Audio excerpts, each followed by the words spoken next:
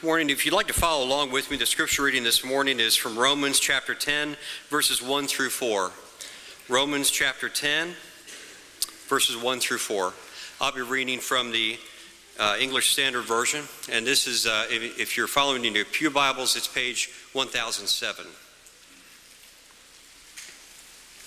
Brothers, my heart's desire and prayer to God for them is that they may be saved. For I bear them witness that they have a zeal for God, but not according to knowledge. For being ignorant of the righteousness of God and seeking to establish their own, they did not submit to God's righteousness. For Christ is the end of the law for righteousness to everyone who believes.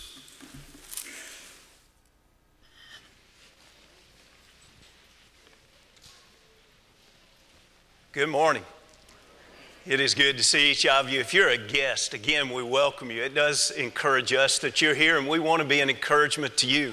We want to remind everybody that Happy Haven has been helping children for 50 years, and they're giving a celebration and an opportunity for us to learn more about this great work and come in for a great Friday evening and enjoy a bluegrass band, a meal together, learn about the work, and the wonderful opportunity to give. Sign up, more information at Information Central. Be sure and check there.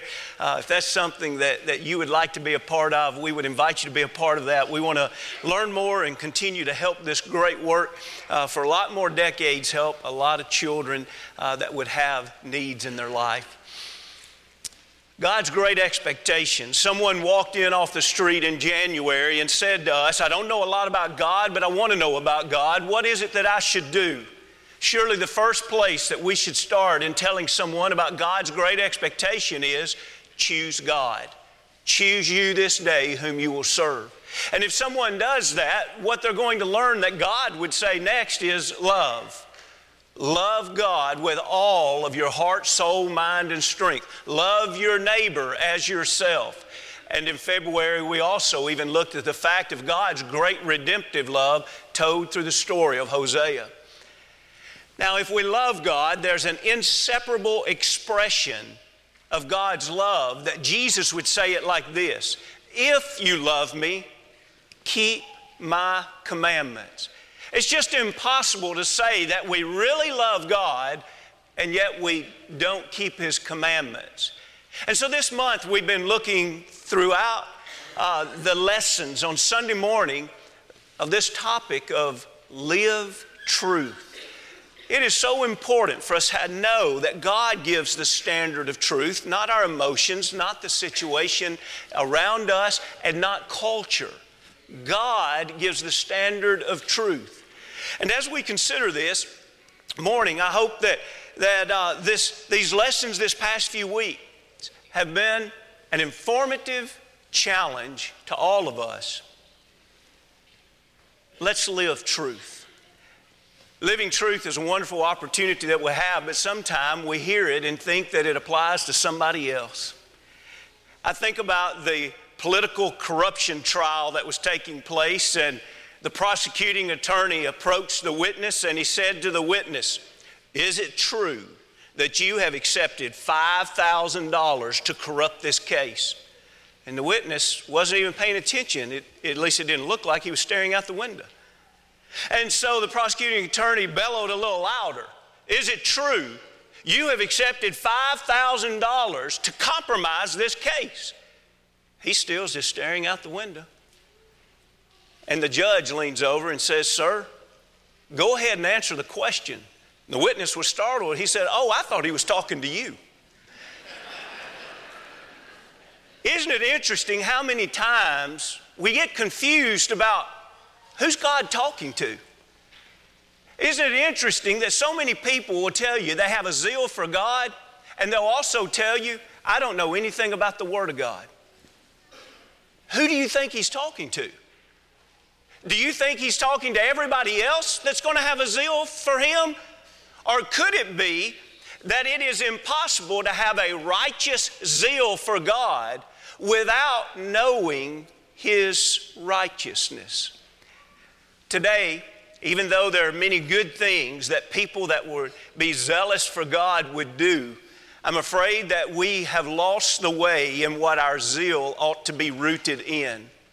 For example, today if you talk about being zealous for God, what a lot of people would expect is that's going out and giving blankets to those that are homeless, or that's serving at a soup line, or that's offering food to a shelter or clothing to a shelter somewhere. Or I tell you what zeal is. It's just no matter what happens in life and no matter who it happens to, just blurt out the phrase, "Oh, that's God's will." That is ridiculous. If you are going to live in a place where everything is God's will, that's called heaven. On earth, God has given men and women free will to choose. And many, many times, men and women choose sin. And sin brings horrible consequences. And so what they are experiencing is not what God willed for them. God wanted something different, but they decided sin. And so it doesn't mean that you're zealous if everything that happens you blurt out God's will. It means that, well, I'll use a word that the text today is going to use. It means you're ignorant. Or is zeal just saying, you know, I'm going to go around on the bumper stickers on my car and I'm going to make sure everybody knows some Bible verses. Or I'm going to wear a cross, and to prove that I'm more zealous, I'm going to wear 3 crosses instead of 1. Or I'm going to go to a place where the worship is a huge performance act that stirs the emotion of all the people. I'm going to be really zealous. I'm going to hit the streets and I'm going to protest everything that I see that is morally wrong. Or you know what? I'm going to be that person at work. I'm going to be that person at work that just won't stop talking about God no matter who doesn't want to listen. Oh, and by the way, I'm going to be so zealous that if you don't want to listen, I'm going to win the argument with you no matter what it takes. I'm going to prove to you that God is right. How many times when people talk about zeal for God in our culture today would people picture an open Bible? Isn't it interesting that even though some of the things we've just mentioned are things that Christians ought to be a part of, isn't it interesting that one of the things that you don't expect in our religious culture today when someone says that they're zealous for God is you don't really expect them to be talking about learning, loving, and living the holy Word of God. As we go into Romans, the 10th chapter, verse 1, 2, 3, and 4, I'd like for you to see that even though Paul talks about the zeal of those of Israel in verse 2 and 3, I'd like for you to notice that he proves his zeal in verse 1. And you have to love the fact that he talks about his desire. He even says it is his heart's desire and prayer that Israel would be saved. Now, I've almost said the verse to you, but let's read it together. Look at Romans 10 and verse 1. Brethren, my heart's desire and prayer to God for Israel is that they may be saved. What is it that Paul's zealous about? Paul says, oh, let me tell you what I'm zealous about. Let me tell you what's in the depth of my heart, the desire I have. Let me tell you what I pray about over and over and over. Paul, what are you so zealous about? He says, I pray for people to be saved. I want Israel so desperately to be saved. You remember, he was of Israel. Remember, he was converted from Judaism. In other words, he's looking back at those and he's able to say, I used to be just like that. And when he was converted to Christianity, Christ gave him the commission to go and to reach the Gentiles. His conversion to Christianity and his task to go reach the Gentiles did not hinder the fact that he still loved his own countrymen. He still wanted Israel to be saved. He loved them dearly. And so that was his constant desire. That was his constant prayer. But there was a problem. Look at there still in Romans 10. Look at verse 3. The problem was, for they being ignorant of God's righteousness. It's dangerous to be ignorant of God's righteousness because for Israel the situation was they were ignorant of His righteousness, and because of that, of God's righteousness, they didn't know Jesus Christ as the Messiah. They didn't know that He was the Savior. And the fact is, in Acts the 4th chapter and verse 12, Peter was talking to Israel. You remember the crippled man had been healed, and the Sanhedrin council had called Peter and John in. They didn't like the fact that when the crippled man was healed, they gave credit to the power to be able to heal the crippled man to the same God who could raise Jesus from the dead. And so because they didn't like that, they were urging them to stop preaching about Jesus' resurrection. And so in verse 10, the topic is Jesus, and that leads us to verse 12. Look here at Acts 4 and 12. Nor is there salvation in any other, for there is no other name under heaven given among men by which we must be saved. Or back up just a few days prior to that, when Jesus said in John 14 and 6, He said, I am the way, the truth, and the life. No one comes to the Father except by me. Paul, what's your concern? And Paul says, my heart's desire, my prayer is for these people that are lost. Paul, you're telling me that you're going to say they're lost? Yes, I'm going to tell you they're lost. Paul, how can you say that? Because they don't have Jesus as their Savior. And with that, Paul loved them so much. If you're there in Romans 10, back up one page to Romans 9. It's really powerful. In verse 1, he says, I'm telling you the truth in Christ. Verse 2, remember in 10 and 1, he said, it's my heart's desire and prayer. Notice what he says in 9 and 2, that I have great sorrow and continual grief in my heart. Paul, what is producing such great sorrow? What is producing continual grief? You can't get relief from this. What is it? And he said, for I could wish that I myself were accursed from Christ for my brethren, my countrymen, according to the flesh. Paul, like Moses of years ago, Moses said it similarly in Exodus the 32nd chapter, and now Paul says it in Romans 9, and it's this: I would give up my own soul salvation if, in giving up my own soul salvation, my countrymen could be saved.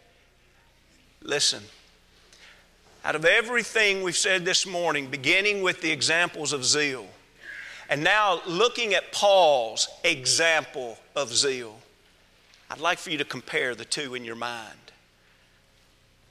What is true, righteous, godly zeal? It's concern for people's soul. Take them a blanket, take them clothing, take them soup, but make sure as you take those things, you take them Jesus. Talk, whether it's at the office or to a neighbor or at your home, but talk to them in a way that shows them the love of Jesus as you speak the truth of Jesus. For Paul, his entire life was about bringing souls to salvation. And everything else that he did was an effort to support that greatest of efforts. You know, my fear is sometimes those of us as leaders, those of us as Christians, there are so many people that say no to Jesus, we become calloused. Am I fair to say that? I hope that you're listening to that statement and you're saying, no, not for me. It breaks my heart. Not for me. I cried last night about someone's soul. I prayed my heart's desire out last night about someone's soul. No, you're not describing me, or am I describing me and you? That we see so many people reject Jesus that it no longer bothers us. No remorse, no care. And then we look at Paul's zeal, and we're reminded again of how desperately we ought to care. Just this week in California, an emergency room doctor lost a 19-year-old patient. The paramedic that was helping, when he left the ER and was about to get into his vehicle, he looked across the street and he noticed the same doctor, and he took this picture. And with permission, that picture has been shared and it's gone viral this past week. And part of the quotes that went along with this picture reveals the fact that in the medical field, they said we work with life and death every day. But sometimes death still gets to us. Truthfully, I'd rather not have a doctor that death didn't still get to them. I'd rather not worship with a church family that spiritual death still doesn't get to them. I would hope that every one of us would learn and be encouraged by Paul's zeal. That zeal that would say, let me tell you what's on my heart. Let me tell you chapter 9 and verse 2 and 3. Let me tell you the great sorrow I have. Let me tell you the continual grief I have. Let me tell you my heart's prayer, my heart's desire. It's for those that are lost to be saved.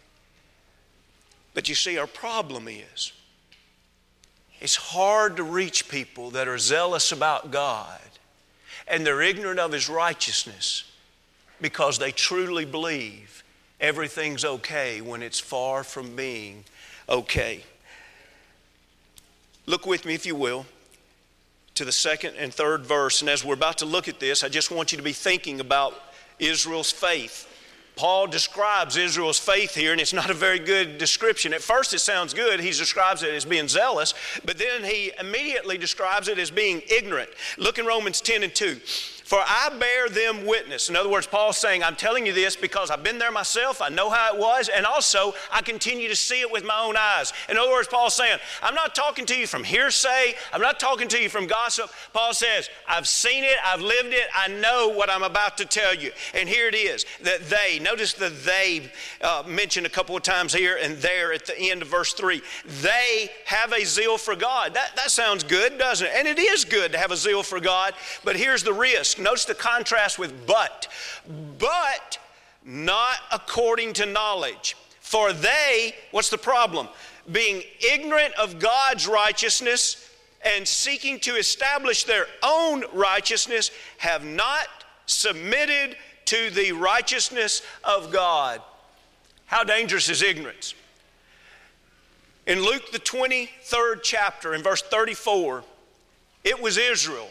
It was the Jews, if you will, being moved by the Romans, or the Romans being moved by the Jews, that when Jesus hanging from the cross looked down, you remember his description of ignorance?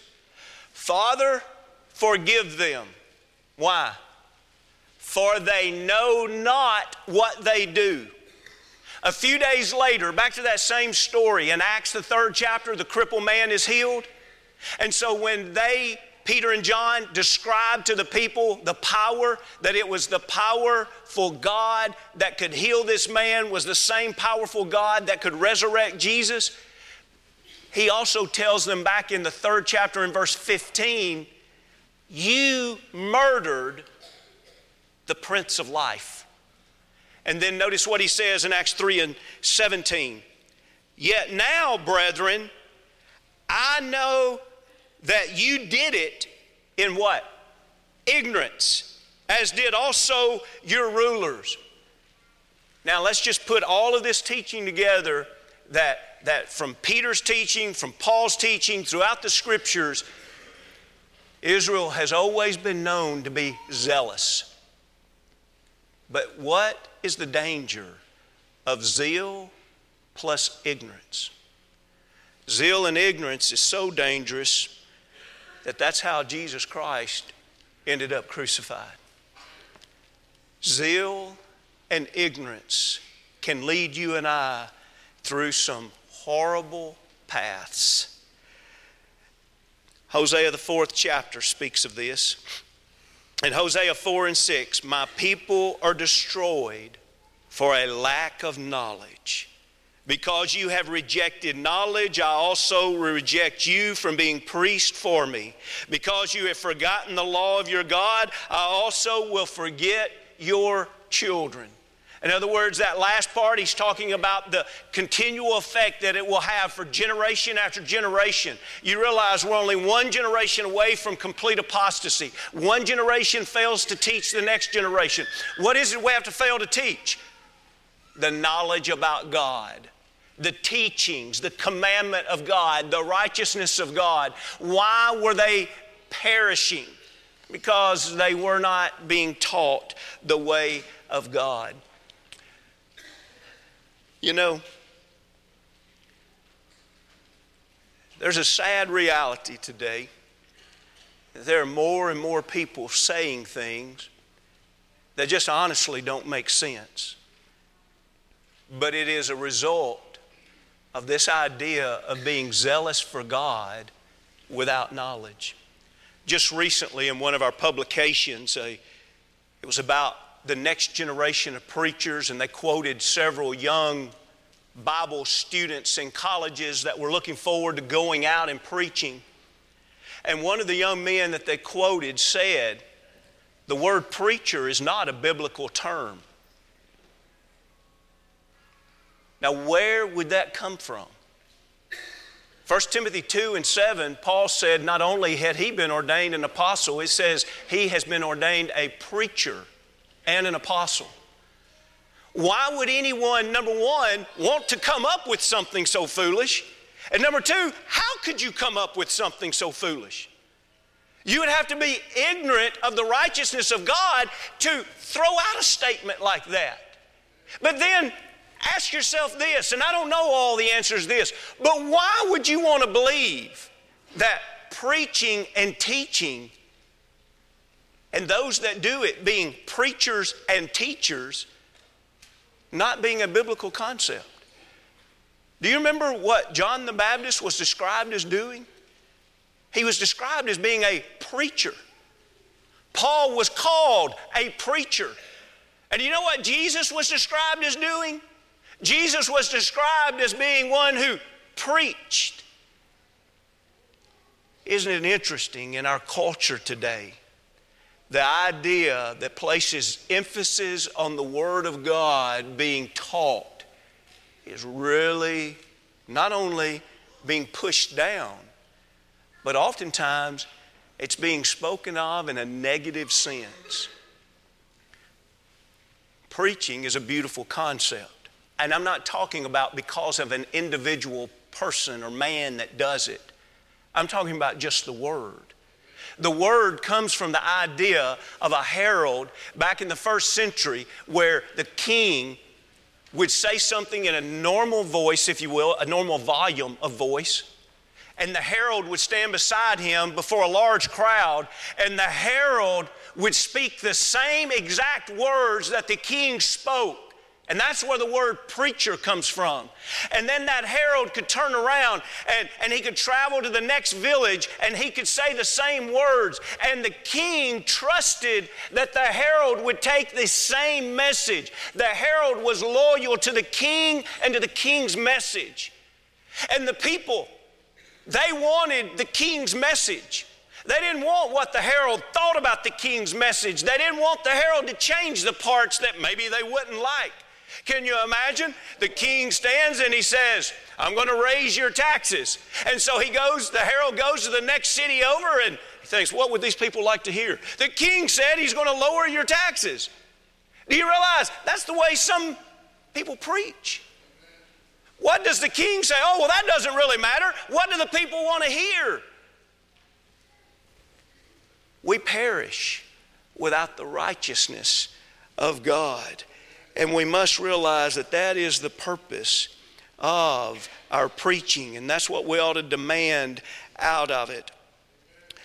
As we close, I'd like for you to know God's righteousness and submitting to it is what is demanded. Look again at Romans, the 10th chapter, verse 2 and 3. And at the end of verse 3, I want you to notice this. They were ignorant of God's righteousness, seeking to establish their own righteousness. And notice, they have not submitted to the righteousness of God. I'd like for you to notice three key teachings in the verses we've just read. One is we do need to have a zeal for God. But two, that zeal needs to come from the righteousness of God. We need to learn the Word of God so we know the righteousness. But still, knowing it is not enough. Then we have to decide, are we going to submit to it and do it? In this very same chapter in Romans 10, many of them did not believe that Jesus was the Messiah. And so he's making the plea for the rest of this chapter. Are you going to be willing to believe that? Are you going to be willing to confess that? As a matter of fact, in Romans 10 and 13, he says, whoever calls on the name of the Lord shall be saved. But then we go down to Romans 10 and 16, and he said, but they have not all obeyed the gospel. For Isaiah says, Lord, who has believed our report? But then in verse 17, he says, so then faith comes by hearing, and hearing by the word of God. Isn't that interesting there that the plea was, if you want to be saved, you need to call on the name of the Lord. And the response to that is, but Lord, many have not obeyed the gospel. Isn't that a beautiful connection there of clarity for us? If we want to call on the name of the Lord, what must we do? We must obey the gospel. And then in obeying the gospel, what would we do? We would build that faith that Ephesians 4 in verse 5 speaks of that's called one faith. And where's that one faith come from? By hearing and living and loving the Word of God. Faith comes by hearing the Word of God. What did I learn today? Number one, zeal for God is good, but it's not enough. Ignorance of God's righteousness is dangerous. That's what led to the crucifixion of Jesus. Number three, no matter how much zeal I have for God, without studying His Word, I'll be ignorant of His righteousness. Number four, zeal and knowledge without submission is also spiritually dead. Healthy zeal for God digs into His Word with a willingness to submit to all of God's righteousness. But number six, be careful having a zeal for God. If you don't know Scripture, it can be dangerous to your soul. There is an avoidable mistake that we ought to be aware of. Zeal for God without knowledge. And the way to avoid it is to live truth. This morning, how could we help you have a zeal for God based on His righteousness? If you know what God's will is for you this morning and yet you've not submitted to it, could we encourage you to submit to the will of God this morning? Are you ready to be immersed into Christ for the remission of your sins? Are you ready to become a Christian, a disciple, or follower of Him? Maybe you've begun that journey and along the way you've lost sight of that journey and you want to repent. That's that turn, that change. And that change is submissive. That change is submitting to come back to the will of God. And maybe this morning you're ready to do that. And we'd love to pray with you and encourage you in every way that we can. Maybe this morning you have heard enough to know that your zeal for God has not been rooted in knowledge of God. And maybe you want to sit down and study further. We do that every week, and we'd love to do it again this week with you.